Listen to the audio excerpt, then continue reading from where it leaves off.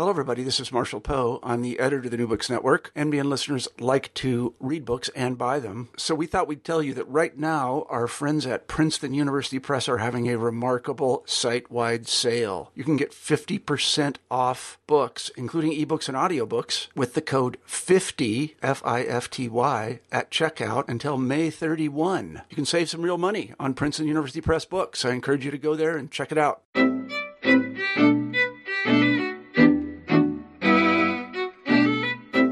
Welcome everyone back to another episode of New Books in Education. This is your host, Ryan Allen, and we're on the New Books Network. And today I'm excited to bring you a book that I actually have sent, or I'm going to send to my mother as soon as we're done talking about it today, as she is an educator herself. And this book is 50 Myths and Lies That Threaten America's Public Schools, The Real Crisis in Education. And this is by David Berliner, and Gene Glass. In this book, our associates. And there's plenty of associates. We cannot list them all in the podcast for brevity, but please check the blog post, and we will have a link to all of the associates for that. And I think you heard that right there. That is Dr. David Berliner. And David, let me just go ahead and read your sort of opening quote that you have. And I think this is really nice because someone close to me, as I mentioned, my mother, who is an educator as well, and you guys kind of dedicated this to educators who were connected to the family. So let me read that. It's really nice. To our nation's teachers, often underpaid and underappreciated, expected to reach unattainable goals with inadequate tools, who still have managed to make our public schools the path to self-fulfillment for generations of Americans. And you dedicate this to the educators in the family. So I think that's really, really great, really nice sentiment. So getting right in, jumping off from that point, why did you guys decide to write this book, and why is it important, and how did it sort of come together? We were, Gene Glass and I were moaning and groaning for years over what we considered stupid laws. For example, No Child Left Behind would have 100% of the kids proficient in this year, 2014. Well, that's a patently stupid law. When politicians sign on and say 100% of the kids will be proficient, above average, it sounds like, Lake Wobegon, and it's kind of bizarre. So then we have other things like the law that's going around the country to flunk kids if they're not reading well. And things our legislature would say, and we would commiserate with each other and talk about it. And we kept saying we need to write a book, and we didn't get to it. And then we thought of what Al Franken had done, which is that when he needed to write a book and needed his facts to be accurate, he went to Harvard, hired us 7 or 9 students, and asked them to be his fact checker and to co-write with him. So we decided to co-write with some of our students. We have some of the brightest students in the world at the University of Colorado Boulder and at Arizona State University. So those are our 19 associates. And so we said, look, there's a lot of misinformation out there. Let's try to write about it in relatively short chapters. That's right for school board members and parents, and let's keep the research graphs and regression equations to a minimum, maybe leave them out altogether, but talk about what the evidence says and see if we can start 1,000 conversations. Yeah, fantastic. I think that's one of the things that I do notice about the book is that while it presents sort of an academic type argument, and definitely the foundation, it's really written for someone who maybe doesn't really understand advanced statistical equations or has never studied these kinds of things, but it's laying it out in a very nice way that is understandable. Good, thank you. That was our goal. Fantastic. I think it worked for sure. And that's another thing. The chapters are quite small and broken up and very easy, and you can sort of go in and sort of look at the different myths or lies that have been presented in maybe popular discourse and sort of break them down in a very easy manner to understand. One of the things I do also like about this book is right from the beginning, you don't pull any punches with sort of talking about the people who might be helping to spread these myths and lies. And for instance, you talk about Michelle Rhee, who was formerly in Washington, D.C., in those schools. And then, of course, I'm here in New York City, so a guy who's very notable here, Mayor Bloomberg, for his education policies. So can you talk about maybe just quickly those types of people who are spreading these ideals and why you feel like it's important to sort of counter them? Well, people need to know that powerful people, influential people in education have probably lied. Joel Klein was your chancellor in New York, and it looks like he fudged some data.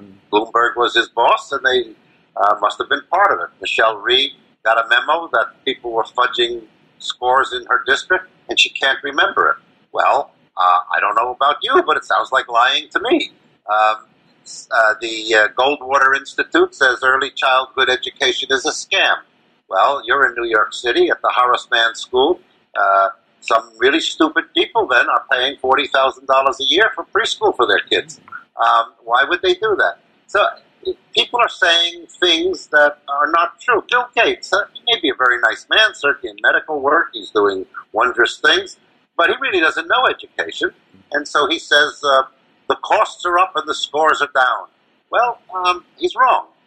The costs are up, but it's mostly for special ed and transportation and testing. The costs for my Microsoft programs are up too, but he doesn't mention that. And then when he says the scores are flat, actually is what he said, that's not true. The NAEP scores have actually gone up, and particularly for black kids, they've gone up rather dramatically.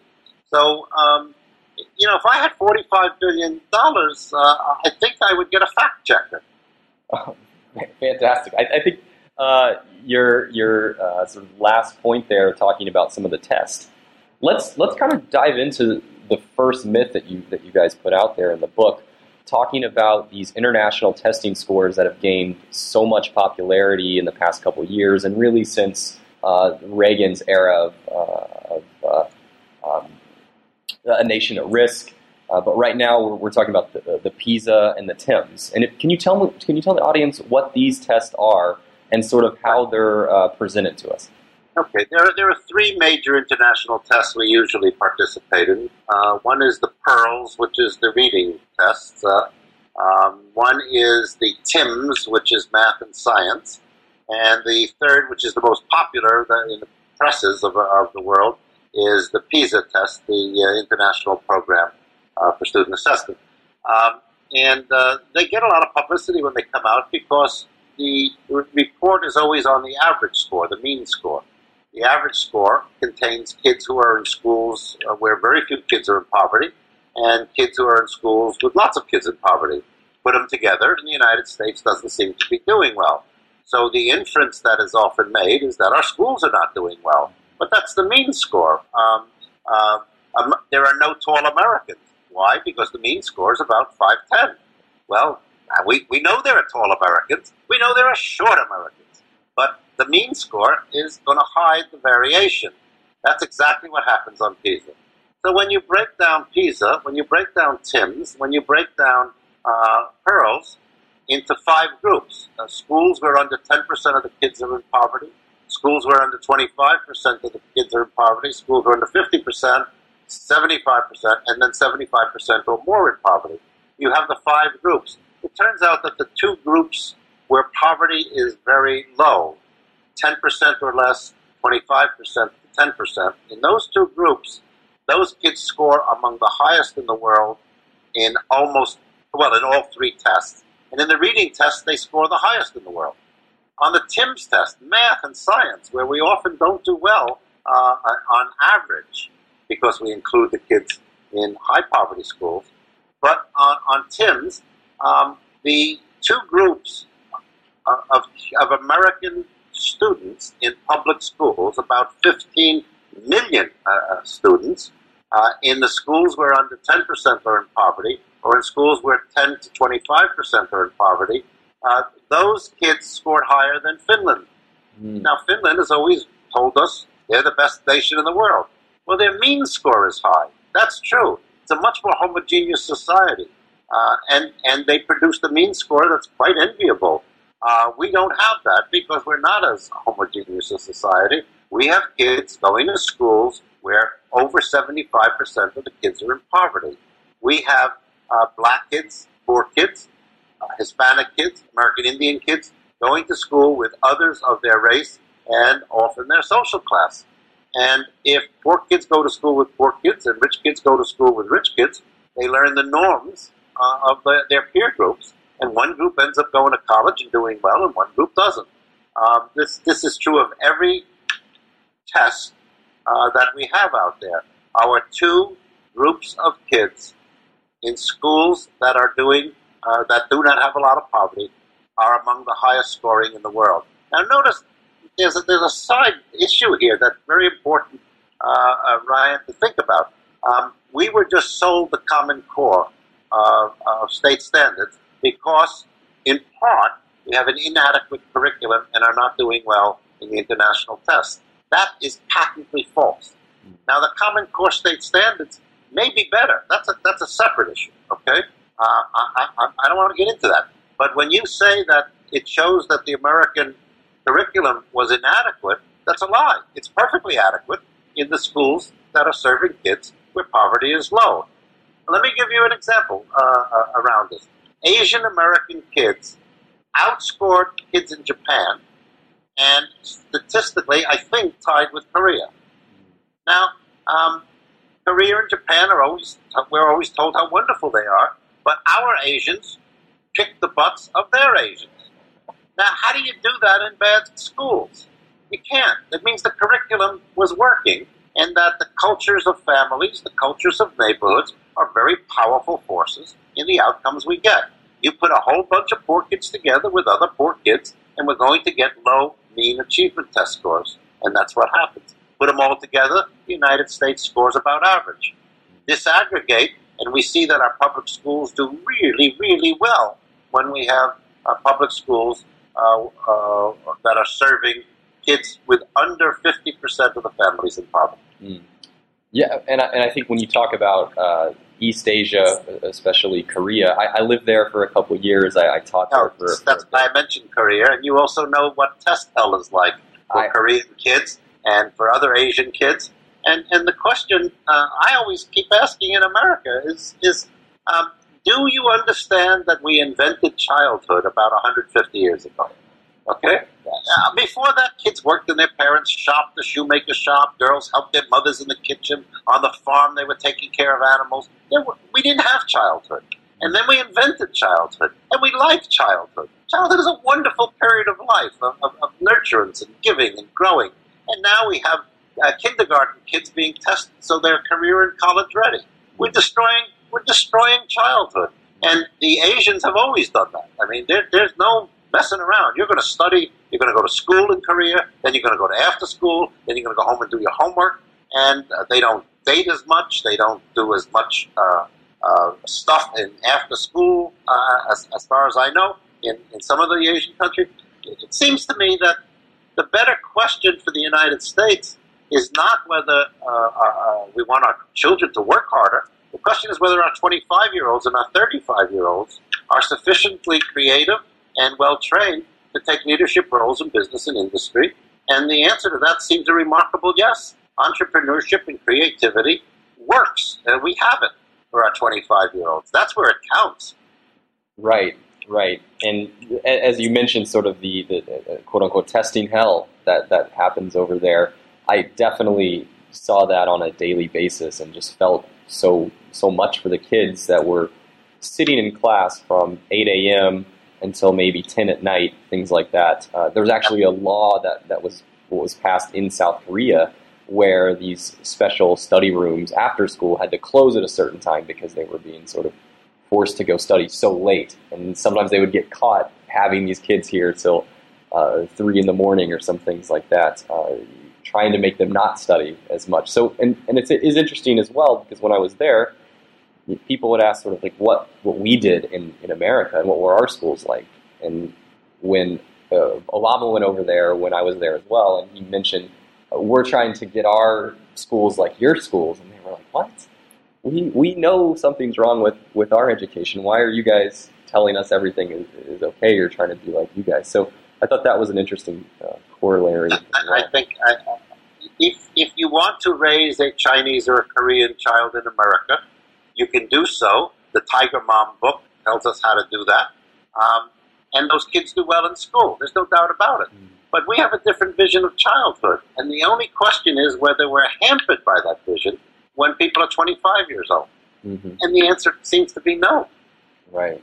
Well, let's get back to the childhood then. So you also wrote one of the chapters here talking about early childhood education. And some people have said that this doesn't work, it doesn't matter, we don't need these kinds of programs.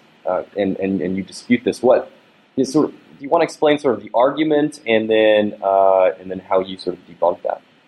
Well, many conservatives don't want to spend any money on early childhood education, so they're fighting Obama's plan for universalizing it. But in fact, Obama's on very good grounds for doing so. One typical study done in Europe using the PISA data, they looked back on kids who had preschool and kids who did not have preschool in a whole bunch of countries. And the kids who had preschool, once you control for social class, because of course it's usually wealthier kids who seem to be so stupid, according to the Goldwater Institute. The wealthier parents are sending their kids to preschool and wasting their money, evidently. But it turns out that if you had preschool, you had an advantage, I think it was 50 points on the PISA test.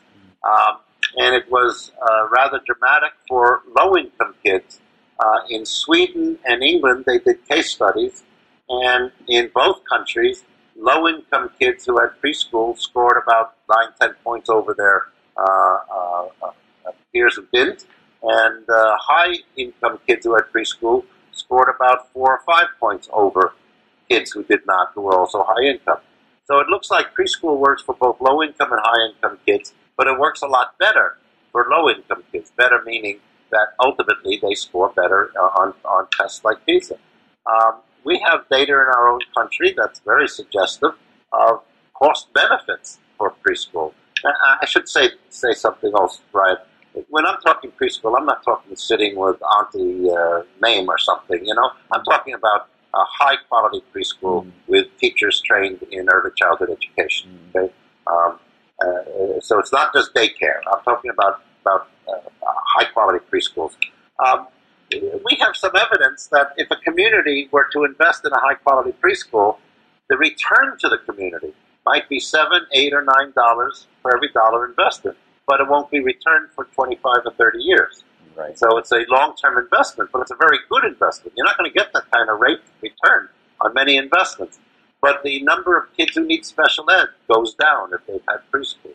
The number of kids who are incarcerated later in life is down. The number of kids who have decent paying jobs so that they can pay taxes off of their earnings goes up if they've had preschool.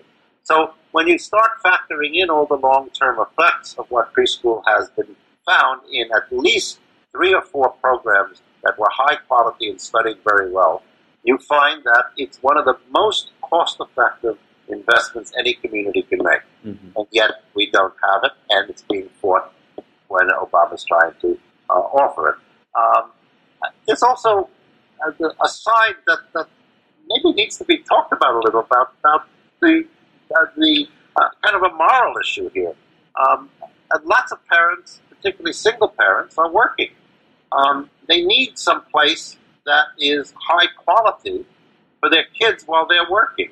If we don't take them out of the labor force and keep them in the labor force, single parents, single women particularly, their children might very well suffer, and we see that when they start school. But if they're in a high-quality daycare preschool, they're going to learn some seriation, they're going to learn their colors, they're going to do a little language work. It doesn't have to be a very academic preschool, but it always does some of that. They show up in kindergarten and first grade a lot better able to learn. They've had books read to them. They've had food given to them. These are going to be healthier mentally and physically kids that enter our public schools. And for so many single women on very reduced incomes, working at the Walmarts who don't pay and the Targets that don't pay. We need high-quality daycare. So it's a moral issue as well as an educational issue, I think, if we want to keep these women in the workforce.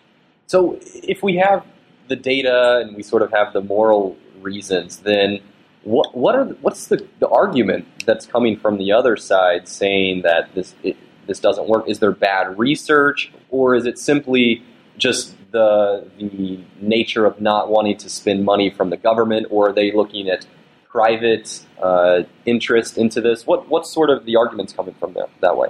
I think there are probably many, but I think of two. One is the remarkable anti-tax notions that run through this country. We just had a meeting of the 6 or so candidates for governor in Arizona on the Republican side, and 3 of them swore to reduce our taxes and get rid of the personal taxes. Well, how do you run a society without taxes? I'm sorry. Those are stupid ideas. They're not, and you can't do that. So part of it is this anti-tax notion that runs through the whole country. I don't want to pay for anything else. In fact, I want to divest myself of everything. And you see that in the charter school movement and the voucher movement, in which we are asking people to divest themselves of the taxable schools. Our chief state school officer in Arizona made 15,000 robocalls telling people to leave their public schools and go get vouchers. So what we're seeing is all over the country, the anti-tax forces trying to divest themselves of one of the largest budget items in every state, county, and local budget system, which is their public schools. I think this is irresponsible for lots of reasons, among which we will never be able to keep our democracy if we lose our public schools. But there's a second reason that's even worse. It's just plain mean. And that is, I want secure positions for my kids, and the hell with yours.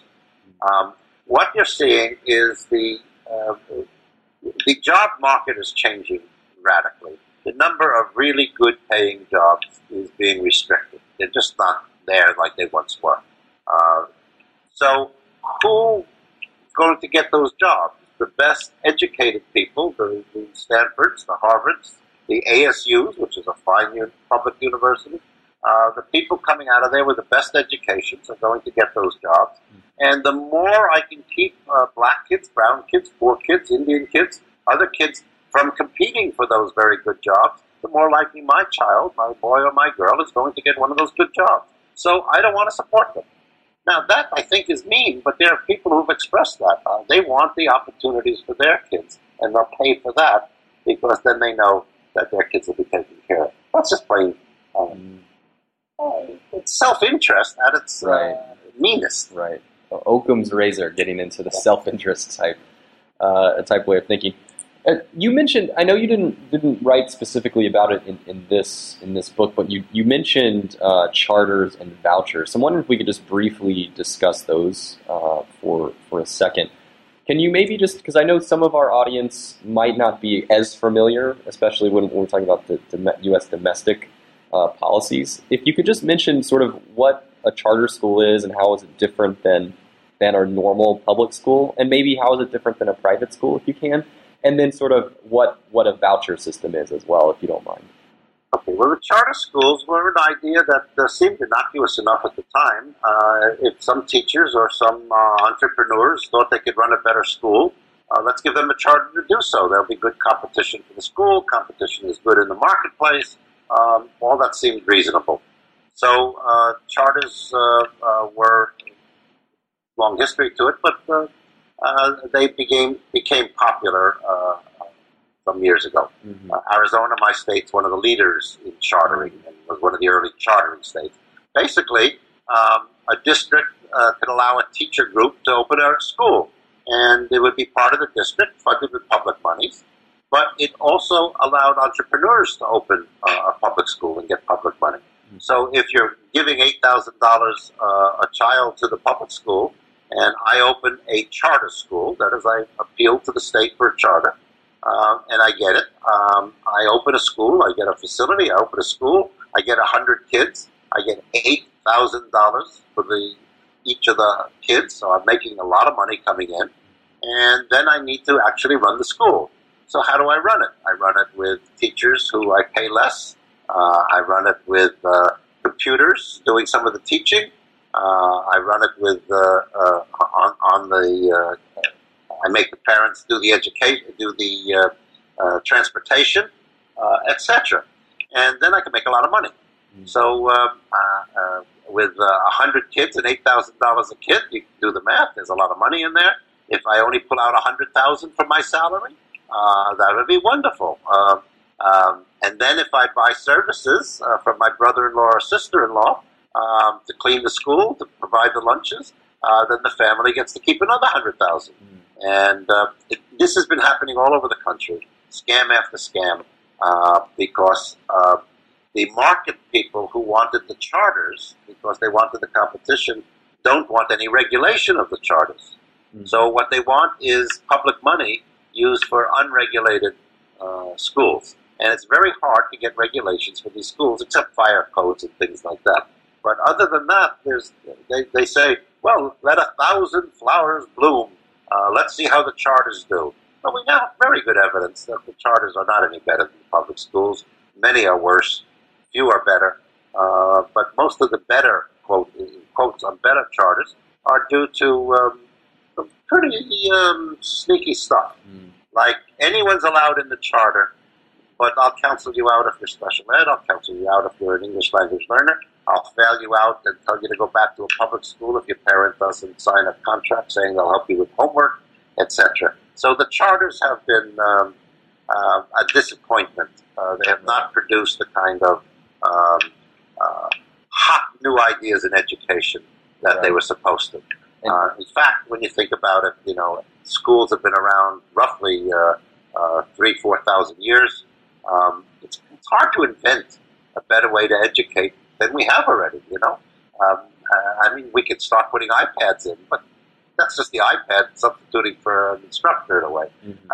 So the charter idea has not paid off, and there's lots of skimming and creaming of students, and that's very harmful and very misleading for the public.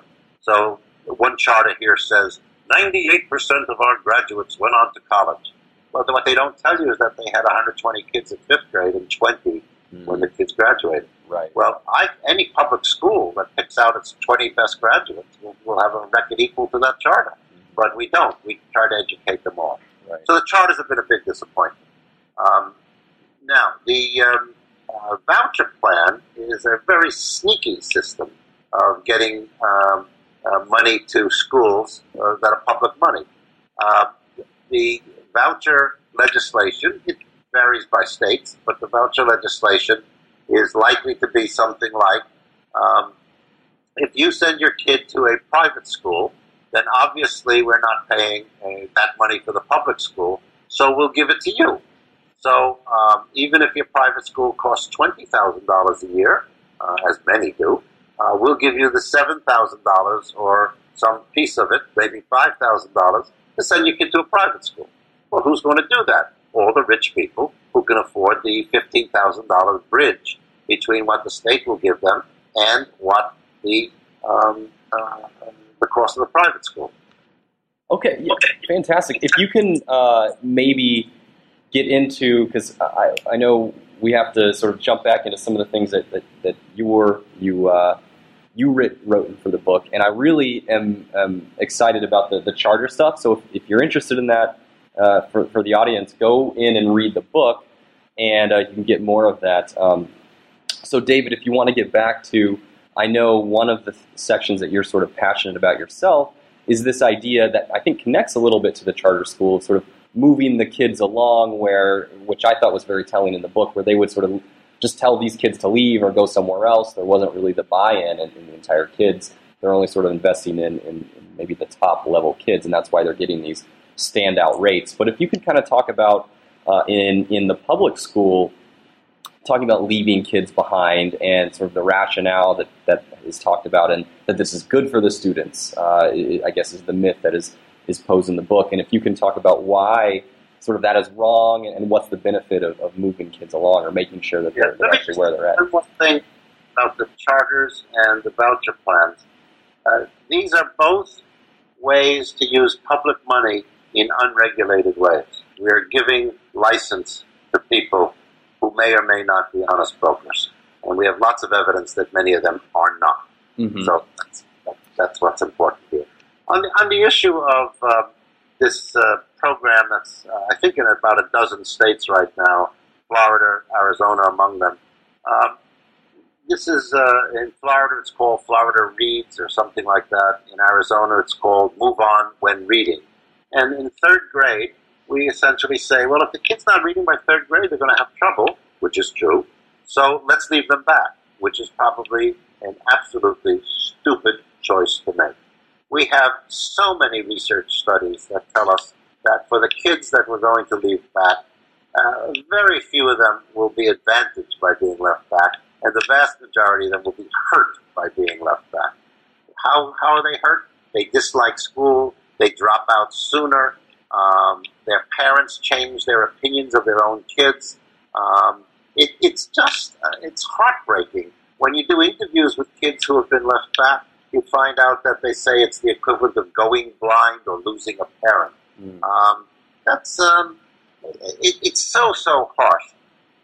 The important thing, though, is that the evidence is quite overwhelming that leaving a kid back is harmful to the kid. If you had identical twins who were not doing well in third grade, and you left one back and moved one ahead, the one who was moved ahead with their age mates would like school better and be scoring higher on standardized tests. That's the evidence.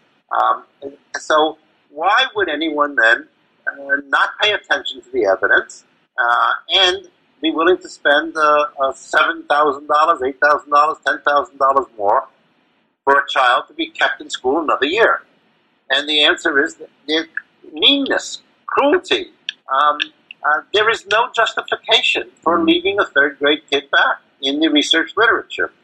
Now, I suggested to some Arizona legislators that if you're going to spend an extra, let's say, $8,000 because you've committed to leaving a kid back for the year, why don't you spend $4,000 a year for 2 years to get a tutor for the kid? Tutoring is a very powerful form of instruction and can help the child read. I have in my family a third grader who the teacher said was not reading at grade level, so the family invested in tutoring. At the end of the year, the kid was reading at third grade level and was advanced. It's not very difficult to do. It's not any cost differential to do. And we have legislators who want to give, quote, the gift of time to children. Well, it's not a gift children really need. It's not a gift families really want. We'd be much better off investing in tutoring for these kids and helping them be ready for fourth grade or fifth grade or what they need. Right. And how does that affect, especially maybe an ESL learner, when they're trying to catch up into learning English as a second language and maybe even a third language potentially? Yeah, again, if we regard our English language learners as somehow deficient because they're not reading English at the rates we want, we just need a change in our understanding. These kids are not deficient. They are, in fact, have assets. They have another language. Mm-hmm. And they're mastering English as rapidly as they can. I know of no kid who doesn't want to master English as rapidly as they can. And what we need to do is have some maybe after-school programs, some summer programs, do some parent training. Bilingual education works when it's, again, the issue is high quality, like early childhood. Just shoving a kid in an immersion situation and say that's bilingual education is not very helpful. But true bilingual education and even better, dual language schools work very well. America should have dual language schools instead of canceling out the Spanish that kids bring or the Chinese or Korean that a kid brings. We had dual language schools, then English speakers would learn Korean or Spanish, and the Korean or Spanish kids would learn English. The dual language schools are asset-based. Most bilingual programs have some sort of belief that there's a deficit somewhere. That's nonsense. There are people who speak two languages are actually have cognitive powers beyond monolinguals. They seem more creative with language, and they actually deteriorate less slowly, or less. They deteriorate less rapidly when they're older because they have two stores of language. So, if you want to know what's good for a nation and good for a child, it would be trying to raise bi- and trilingual kids. And instead, what we do is try to squelch the language that an immigrant kid brings. It's really stupid. Right. And sometimes you get these calls that, English isn't, or if they're not learning English, it's somehow un-American, or learning another language is somehow un-American. And you do actually hear people and even politicians saying these kinds of things, which it sounds like you would agree is a little bit ridiculous, or a lot ridiculous. But ridiculous is a kind word. It's stupid. I mean, the evidence is that this is a stupid belief system. It's actually to your advantage to know two languages or more. So if you want intelligent Americans, try to preserve languages as we're teaching English, not try to squelch them. So the paranoia is always there when people speak another language. You're almost sure they're talking about you. So there's kind of inherent paranoia. And we got to get over it because the chances are they're not talking about you. And so, and the politicians who say it's un-American, I mean, are the Dutch un-Dutch? Every Dutch person speaks English, okay? In fact, they'd rather speak English. Dutch is a hard language to speak in the rest of the world. The Danes speak English. The Norwegians speak English. Are they unpatriotic? Do they not love their countries? So this is a statement that's based on some sort of paranoia, and it has to be gotten past. Right. And so I hear all these arguments and these myths that are coming out, and I guess I have to ask, it does seem that on all the myths, there is somewhat of a right slant or more conservative slant. Was the idea in this book to sort of be calling out that political wave, or did that just manifest by itself as it was sort of going along and you kept finding these myths? That's a very good question, Ryan. I haven't confronted it before or thought about it. I think it was less political. I think it turned out that way. A lot of these beliefs that we fight against are promoted, the anti-tax legislation, the anti-childhood stuff, the leaving back. I think a lot of that is conservative, and so we look like we're anti-conservative, but I would say most of our authors are progressive. Most educators are. I know we had a few who I would call certainly middle of the road, maybe even a little right of center, but I would call all our educators pretty progressive. And again, it's hard to be an educator and not be progressive. Right.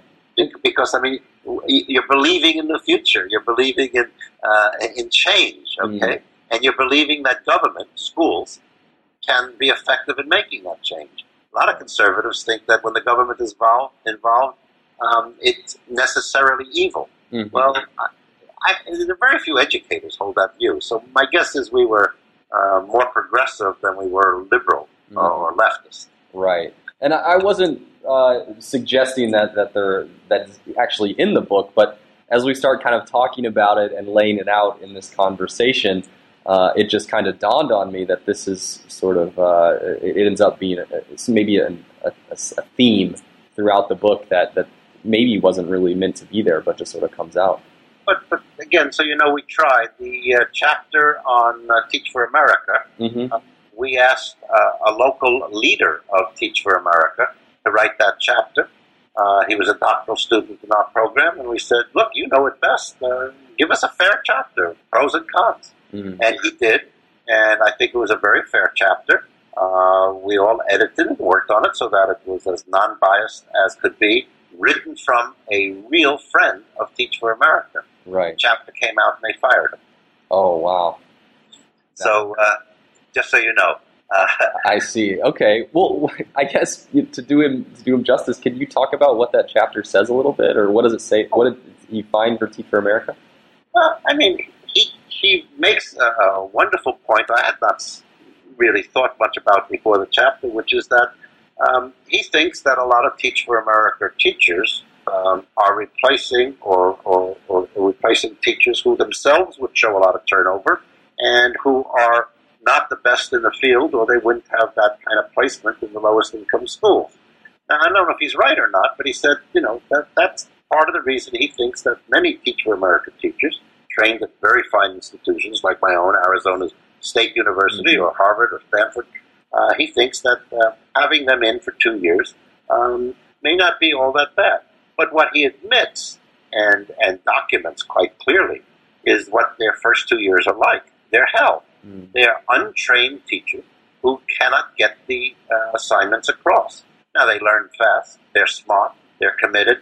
Some of my finest doctoral students at ASU have been ex-Teach for America teachers who say, oh, my gosh, this is a fascinating profession. I'd like to get into it and work in it. But the majority of them in their first year are failures, the vast majority. Right. And many of them, as you know, get out in 2 years, most in 3 years. And so you're not getting the buildup of skills that we know it takes to be a really good teacher. It takes 3 to 5 years to gain the kind of expertise you hope teachers would have in school. So I think he wrote a very balanced chapter on Teach for America, showing its warts, talking about where it makes contributions and why it's important, and they fired him. Wow, that's give him my regards. I'm glad it's in this book. Well, I think it adds to this book considerably, especially because Teach for America, I think, has become somewhat of a cultural, at least out of the mainstream and into the main, out of education at least, for sure. Just jumping back on a couple of these. By the way, yeah. Just so you know, having Teach for America teachers is a wonderful thing for keeping the budgets low, because we know they're going to churn and they're going to not stay in the field. So you can keep hiring new teachers and not pay for experienced teachers. Right. So in a way, salaries are reduced by having a temporary core of teachers. Right. And that's not healthy for a field either. Young and cheap labor, basically. Well, I guess, can you just talk a little bit, because we're already sort of getting into it, some of the myths that are perpetuated about teachers and sort of their life and their pay in the United States, and are they important or are they not important? Can you talk about just maybe a couple of those? I know they weren't your chapters, but you're certainly... Well, the salary issue is very important. The U.S. Salary structure was hurt in the recent recession and continues. Teachers are not making back some of that money. But turns out starting salaries for teachers vis-a-vis others of their education level, graduates of good schools in the humanities, let's say, the salaries are a little low. More important, the salaries at the top are very low. Mm-hmm. So you don't get to make the kind of money over time that you would hope a professional person with lots of responsibility in our society would make. In a nation state like Singapore, if you stay, I think it's 10 years, you automatically get a bonus that might be $10,000. I mean, you're a valuable person, right, because you have acquired experience. So we're going to give you a bonus to make sure you don't leave. If you stay another few years, we'll give you another big fat bonus. We want you to stay because we value what you know. In our country, we try to get rid of these people because they cost too much. Right. So, and what they cost is really not a lot. Right. So we have a problem in salaries. Also, lately, they've cut benefits. They've cut the retirement plans. And that's the simple notion we talked about before, that there are people in this country who don't want to pay taxes. They want to destroy the public schools and put that burden on private funding. Right. This is a destruction of democracy. I mean, Jefferson wrote about this. You can't have a free people without a good education system. That's pretty well known. So on the salary issue, I think we have lots of problems. On the tenure issue, today the judge in California ruled that tenure has to be abolished in California the way we know it. Tenure is simply about due process. That's all it is. It's a guarantee to teachers that if the principal's brother-in-law wants a job, they won't throw you out and give it to the brother-in-law. It's about due process.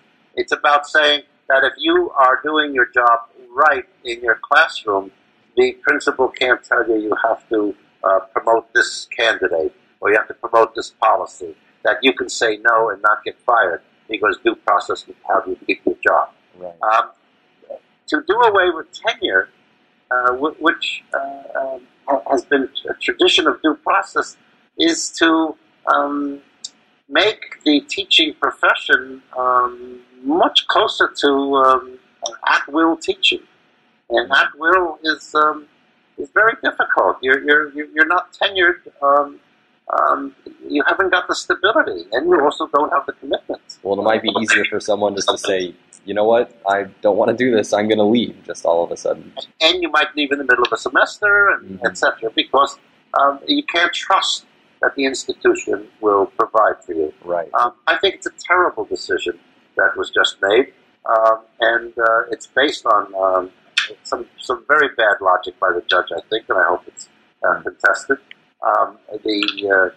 The plaintiffs in the case claim that poor kids are getting grossly ineffective teachers. And I've been in lots of schools, and to see grossly ineffective teachers is very hard to find. You see some teachers you might not like for your own kid, but that's a separate issue from grossly ineffective. And tenure, we have very few grossly ineffective teachers for a couple of very important reasons. I mean, one of them is, in a teacher education program like our own at ASU, we've been known to get rid of at least 10% of the teachers in training. Then if they go into the field in the first 5 years, 50% of them leave because they find out it's not for them, or it doesn't pay well enough, or they can't guarantee the future. Right. So what we're talking about is a field that actually polices itself very well and self-selects out. At the end of those 5 years, we have a teacher corps that's pretty darn good.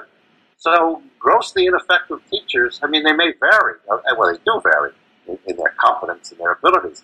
But the term used in California was grossly ineffective. And you rarely see a grossly ineffective teacher. Right, right. Well, that was great on the teacher issue. And again, there's a lot more in the book on teachers that we can't get to today. And if you're interested in that in the audience, then I encourage you to go check that out. David, we're coming to the end of the interview. Do you have any last words that you want to say that maybe you didn't get out on the book before we reach sort of the conclusion? Well, what we wanted to do, and most important to us, is to start conversations. We wrote this, as you noted, for school board members, parents, others in the general population who all have opinions about education, but we think some of them are wrong. But we want to start conversations. So here's 50 conversations to start. Should we have school uniform? That's a conversation. The data on that is quite equivocal. Should we have a longer school day? Well, what would it do for us? That's a conversation. We address those in the book. We may not be right on all 50 of the positions we took, but we sure think we have. We can start a conversation and can represent the position, and that's really our goal. There's a lot of stuff that is believed that isn't true or can't be backed up. And sometimes it's just out of meanness, like leaving kids back. And everything we know says that's the wrong solution for the community.